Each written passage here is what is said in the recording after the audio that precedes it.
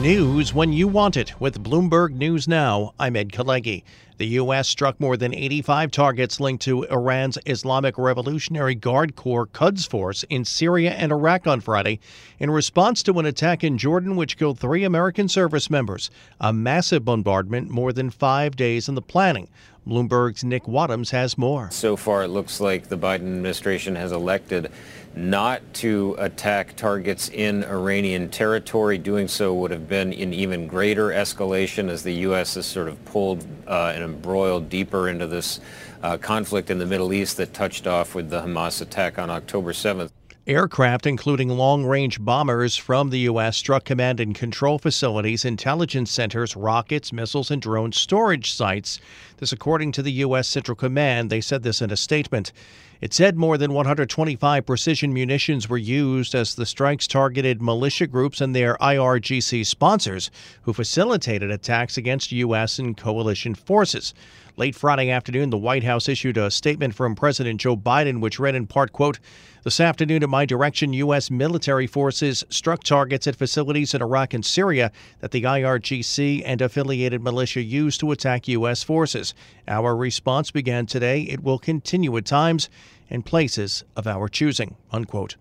The Supreme Court is allowing West Point to continue taking race into account in admissions while a lawsuit over its policies continues. The justices on Friday rejected an emergency appeal seeking to force a change in the admissions process at West Point. The order, issued without any noted dissents, comes as the military academy is making decisions on whom to admit for its next entering class, which is the class of 2028. The military academy had been explicitly left out of the court's decision in June that ended affirmative action almost everywhere in college admissions. Carl Weathers, a former NFL linebacker who became a Hollywood action movie and comedy star, playing nemesis-turned-ally Apollo Creed in the Rocky movies, facing off against Arnold Schwarzenegger in Predator, and teaching golf to Happy Gilmore, has died. He was 76. Matt Luber, his manager, said Weathers died Thursday. His family issued a statement saying he died peacefully in his sleep.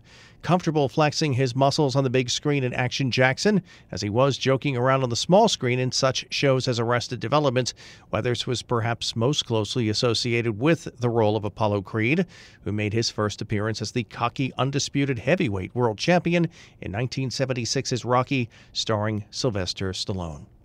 Elon Musk's social media platform has a message for advertisers. It's time to come home.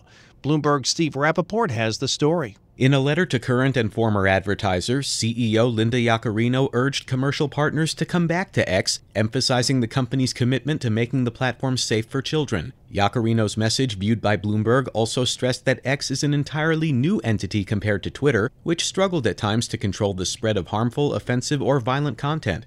Yaccarino's appeal comes after lawmakers accused her and other big tech bosses of failing to protect kids online from sexual predators and mental health issues. Steve Rappaport, Bloomberg Radio. And it's another big contract for Joe Rogan. Bloomberg's Nancy Lyons has the latest. Spotify has inked a new multi-year deal with Joe Rogan that will allow the controversial podcast host to put his show on other outlets. The Wall Street Journal says the deal is worth $250 million. The company says in a blog post the commentator and comedian will continue to produce his show, The Joe Rogan Experience, for Spotify, but the deal will allow other services to air his program. It was the most listened to podcast in the U.S. in the third quarter of last year, according to Edison Research. I'm Nancy Lyons, Bloomberg Radio. And after 2 rounds of the AT&T Pebble Beach Pro-Am, there is a 3-way tie at the top. Ludwig Aberg, Scotty Scheffler, and Thomas Detry are all 11 under par. They share a 1-shot lead heading into Saturday's third-round action. And that's news when you want it with Bloomberg News Now. I'm Ed Kalegi, and this is Bloomberg. You know, it can be hard to see the challenges that people we work with every day are going through. Invisible struggles like stress and burnout, caregiving for a loved one, or being misunderstood. But insight, awareness, and empathy will help us better see the issues they're dealing with. And that can make us and our companies healthier too. I'm Holly Robinson Peete. Join us on The Visibility Gap, a new podcast presented by Cigna Healthcare. Download it wherever you get your podcasts. Collaborate for a greener future at the Bloomberg Green Festival, a groundbreaking celebration of the thinkers, doers, and innovators leading the way. From design and culture to technology, science, and entertainment. Hear from inspirational speakers and immerse yourself in climate solutions. July 10th through 13th in Seattle. Title sponsor, Amazon. Official airline, Alaska Airlines. Get 20% off using promo code radio20 at BloombergLive.com/Green Festival.